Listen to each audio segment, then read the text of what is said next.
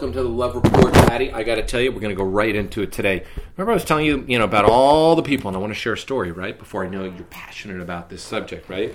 All these people out there, constantly we hear all the time, there's no good men out there, there's no good women out there, there's no good this, there's no good that, right? Right. So it's really funny. I was going through this period a couple of months ago where I was meeting people and they were flaking on me. And a friend of mine looks at me and says, it's you. Fuck, it's not me. Why is it you? Because I'm explaining. He says, it's all about you. And I realized it is about me because I was 1 foot in, 1 foot out, didn't really get committed. So you were indecisive. I was indecisive. Indecisive people. Right. So then all of a sudden I woke up one day on a Saturday, and you and I are manifestors, so we know. I woke up one day on a Saturday, didn't have my daughter, and I said, you know what? I want to go meet some interesting women, interesting people in my life that I can connect with. I just walk around Venice. And the next thing you know... you walk around Venice, you find cool people. I all the time. All the time. So I'm walking around Venice, I go have lunch, all of a sudden I meet somebody, we talk, we go out the next night, all of a sudden... age-appropriate women? Oh yeah, they're all age-appropriate women. Over 40 for you? Over 30. So... Over 40 is age-appropriate. Yeah, so they're all age-appropriate. So, we what go... What did I say? 10 down, 10 up, no more than that? Right. You need to listen to that. I got it. You're not going into 30s because you're going to be stuck again with them either wanting to have babies or they're crazy, with their own shit. Mid-30s. 40s is more settled for you. I try. Why does everyone think a woman over 40 is some bitter little crone? No, I like women over 40. I mean, I enjoy them. I met a woman over 40 this week that I'm going to go hang out with. Are you online dating? No. Okay. I don't like it. Why? I love online. Do you? I love it. Oh, I can't stand it. It's like I'm on Tinder. It's like Cracker. Well, that's the same thing. Tinder's like crack. It's like Cracker Jack. Well, that's the same thing. No, Tinder's crack. Tinder's like swoop up. So I found the back end of Tinder. But you are in Tinder. No, but I do a back end of Tinder. Like if I that? see someone who has mutual friends, I then go take a look at them, find them under the mutual friends, and then I go send an email to them, and I'll say to them, I say, hey, look. What does she really look like? No, I send an email to the person. I say, hey, look. I said, we're mutual friends. I saw you on Tinder. I said, plain and simple. I said, I'd like to get to know you. I said, I'm not into Tinder's free. Why don't Tinder you just approach her? Oh, because Tinder, you swoop right, and then she's got to swoop right. Most of the time, women are just so terrified because they've had bad Tinder dates. What are you talking about? So this way is much better. This way works great. Isn't Tinder too young? No, there's a lot of people on above 40 on Tinder. No, seriously? Oh, tons. Well, anyway, Plenty of Fish is like that. That's where you meet. You didn't like Plenty of Fish. It's called Meet Me. You like Same thing. Yeah, you did well. I know you met David on Plenty of Fish. I didn't like it. I'm not big in online. It doesn't. To me, I got to feel someone's energy. I got to feel them. I got to see who they are. Online is Tinder. Yeah, I know, but you're doing the back end. It's the same thing. Yeah, but I don't really. You make no sense. You make no sense. Well, because I meet them out and about. So if I get bored, I look at Tinder. Honestly, you know what? I look at Tinder when I'm going to the bathroom in the morning because it's great reading. It's like. But Tinder's based on Facebook, right? Tinder's based on Facebook, and Hinge is based on Facebook. What if you don't have a Facebook page? You could put up a Tinder page, Tinder thing, yeah. Because I hate Facebook.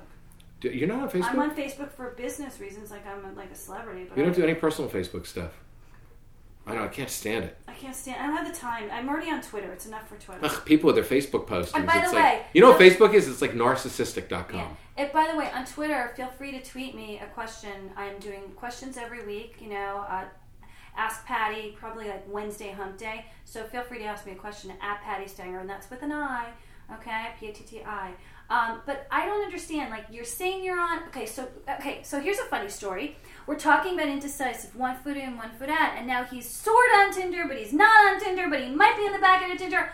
Hello, David! You just Tinder's entertaining for me. David, you just said you're indecisive, and that was a perfect example. I'm sort of in it, but I'm not really in it, and I'm on the back end. So you know what that's going to happen. So you're going to get new people that are indecisive. Right. So exactly. So what's going to happen to me on Tinder is if I make it a commitment to Tinder, I'm going to meet people on Tinder. If I don't make a commitment to Tinder, I'm going to have indecisive. So I'm going to meet people who want to meet, but they don't want to meet, and they don't want to do that. And that's what we were really getting into here. When you communicate to the universe indecision, you're going to get indecision. When you communicate to the universe that there's no good single people out there, you're communicating that there are no good single people out there. So what do you meet? The dredges, the terrible people. I mean, you hear it all the time. LA sucks for dating. New York's better.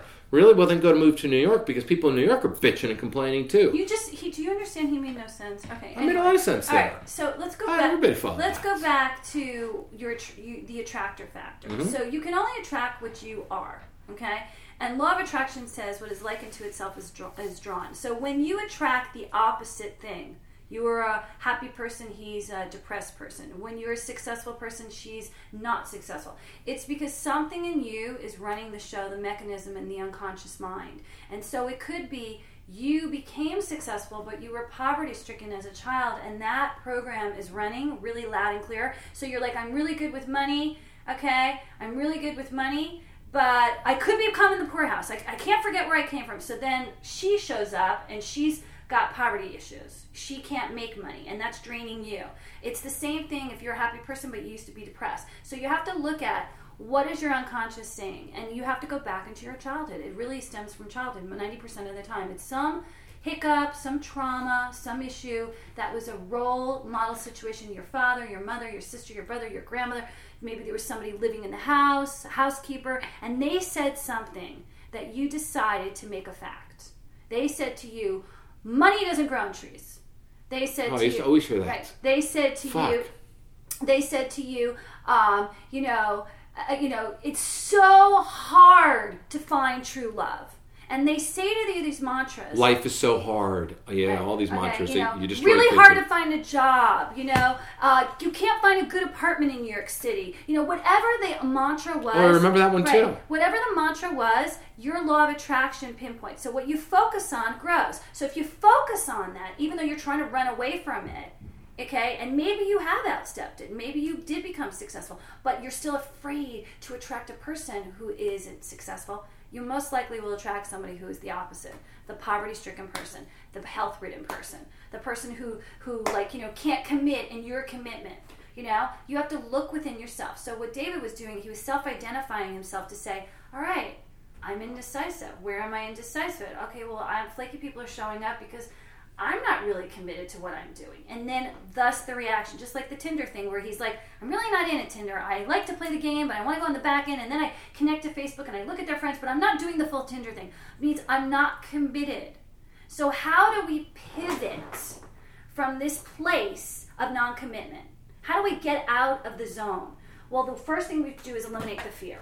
The fear that I won't find someone rich. The fear that I won't get healthy. The fear that I won't find the apartment in New York City because everybody says so. So the first step... Fear that I won't meet somebody. The fear that there are bad men out there. The fear that I'm going to get abused again mentally and emotionally.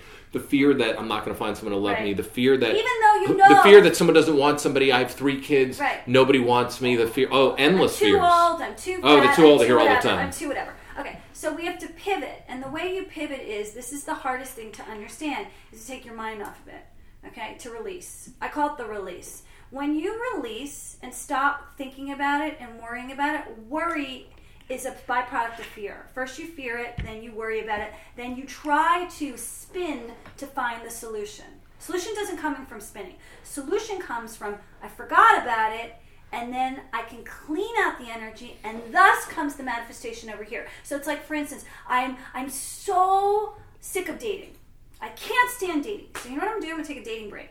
I'm not going to think about dating anymore. I'm going to go off and travel Europe, and I'm going to write that book I always wanted to write. I'm going to climb Mount Kilimanjaro. I'm going to get really into my work. So my mind is focused on something else, full-heartedly, not halfway. You got to do full on. And then what happens is an epiphany comes. Maybe I need to go to that party I didn't really want to go to. Maybe I need to call that person I was supposed to call back weeks ago. Maybe I need to get online, and there becomes the love comes into your life. The person is online, the person, your friend connects you to someone, and so you have to pivot away from the drama. Okay, most people can't do this. They can't get the thing out of their mind. Especially if you're a very sensitive soul, you're one of those people that complain and whine and drama and vent and spin, and they got to call every friend they know. They kill their mother with too much talking. They kill their sister with too much talking. They have to go to the therapist. They recycle the same conversations over and over again. The therapist doesn't want to hear the conversation anymore, and that's when you really know you're bad because you're spending money at the therapist. So the Ho'oponopono technique I had talked about the week before, which is the self-identity technique of clearing the path, is the first line of defense in this situation. I find if you say, I love you, I'm sorry, please forgive me, thank you, over and over the mantra, you can take a breath after that.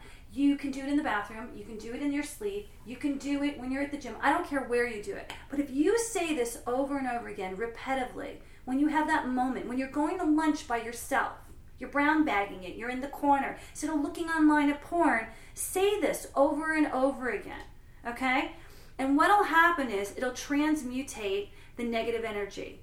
Your mind is off of it because you're saying the 4 statements. And then what happens is the manifestation occurs. Now, this sounds so simple. Like, how could 4 phrases totally shift your unconscious? It's because you're focused on the 4 phrases. It's no different than being focused on a mantra in TM. TM, they give you one line to say. Most likely it's in a language you can't even understand. You have no idea what it means, but your job is to totally focus in on the mantra and clear all thoughts of anything. Well, most people can't get that quiet in their mind. But if you focus on the 4 phrases, something's going to happen. So, the first step that's going to happen is people are going to come in your mind that you never thought about or you've been thinking about. Keep saying it. They'll start to dissipate. So your mother might come up, and your best friend might come up, or the best friend in high school who hurt you and you wronged you in some way, your ex-boyfriend who hurt you. And people that you can't believe, you haven't thought about in years, are going to start to come up in your mind. Keep saying the phrases. You're cleaning out that energy and making way for new. And then an inspiration will hit you. Something will tell you to do something, take an action of some sort, and that will lead you to the place that you need to be in order for the manifestation to occur. Sometimes you don't even have to take an action. It just happens, okay? I love you. I'm sorry. Please forgive me. Thank you. Transmutates negative energy if you keep saying repetitively in your mind or out loud, whichever way you want to do it. Some people like to chant. I have a friend who chants out loud before she goes to sleep. Other people like to chant. Other people like to chant in their mind. It's Kundalini yoga too. They chant. Some people. I'm a chanter in my mind. I like to say it over and over again. And so one of my chants used to be like, I could not fall asleep at night, and say, my mind is body, I need to relax and sleep. Did it work? Please help me to sleep now. Yeah. It's chanting. Chanting usually works in some way. Your brain is being downloaded, your right and left are getting in synchronicity, and thus is downloading into the computer. And the computer can only be downloaded if the software is clean. You know that. You know? Otherwise you're going to get a virus. It's so simple. It's like common sense. So, 4 phrases. I love you, I'm sorry, please forgive me, thank you will transmutate the negative situation. You'll pivot, and you won't keep attracting that one thing you don't want to attract. That's how you break that pattern. Also feel abundance. Don't ever say, if you catch yourself, if you ever say there are no great men out there, say there are many great. Okay, there are so many great men that want to love me. I don't agree that saying a statement will make you. I know act as if and all that crap. No, when it's that deep a sore. Well, yeah. Yeah, it's too simple. Your brain won't. So what you can do is an exercise besides this. You can take a piece of paper out, and you can find the one small, like minuscule redeeming quality about the situation. I'll give you an example. So, all good men are taken. All right. So that leaves me to be single, right? Well, while I was single, I made a big company that became a big splashy company, made a lot of money. While I was single, I had time to focus on my TV show, which made me a star. While I was single, I had enough money to go buy all the clothes and things that I wanted to. See what I'm saying? So I'm finding the positivity in being now you single. get all the clothes for free. Right. Okay. As I keep saying thank you, thank you, thank you, what happens is the dissipation of all good men, okay, are taken. Right, because you don't even have that mindset anymore. And so now you got to look for signs of land. So what are signs of land? Just like Christopher Columbus is looking for signs of land, okay? And he sees the birds chirp, and he sees the wood in the water. Okay, so signs of land would be, I go to the grocery store, and this really cute guy's eyeing me at the orange aisle, and I look up, he's got no ring on his finger, and he's like smiling at me. Wait a second, he's not married. He looks like a fairly decent guy. Wearing a Rolex watch, dressed really nicely. He's got a party of one little basket. Maybe he's single. That's signs of land. Not all good men are taken. See what I mean? So you have to look for the small little things. Don't think of this as the Red Sea parting and Moses coming down from the mountain. This is subtle little nuances. But you've got to appreciate those subtle little nuances. Most people do not appreciate shit. They appreciate, no, it didn't happen. I didn't meet my husband. Okay, how many times we've heard that? Okay, it didn't happen. She or he broke up. I tried this one time and it didn't work, and I'm never doing it again. God, David and Patty, you told me to go to the supermarket and flirt, and I flirted with a guy and he didn't ask for my number. I'm never doing this again. I'm mad. It's like one time. Rome was not built in a day. Roma wasn't built in a day. You've lived on this planet probably some 50, 40, 30, 20 years. And there's no way, whether you're an 18-year-old student in going to college all the way to 80, that you think that all of a sudden one little thought's going to transmutate every little negativity. You got a jar. The jar's filled with negative thoughts. The other jar's filled with positive. Most times, you've got 90% negative and 10% positive. You mix them together. How are we going to clean those negative thoughts to get to the positive? How are we going to do that? we have to shift, and that's a pivot. And the pivot is to give gratitude. And if you can't give gratitude because you're so pissed off about the situation and you can't find that one redeeming quality, I love you, I'm sorry, please forgive me, thank you. See you next week. We're going to give you some tips because we are deep into summer now. And summer is the best time to meet people. Anytime. So we're going to give you a couple of quick tips on how to meet people this summer. Men, women, whatever you're looking for. We're going to get away from the airy-fairy and get down to the nitty-gritty. I really like the airy-fairy. Show me Because you and I can talk airy-fairy for days and days. And look, I know that if you can't clean out the core, okay, you ain't going to get shit. Okay, I just know that. But if you want us to go, hey, where are the men, and and do a little, kind of like Us Weekly. Why don't we do superficial next week? We're ready to be superficial next week. We're going to be superficial next week. See you next week.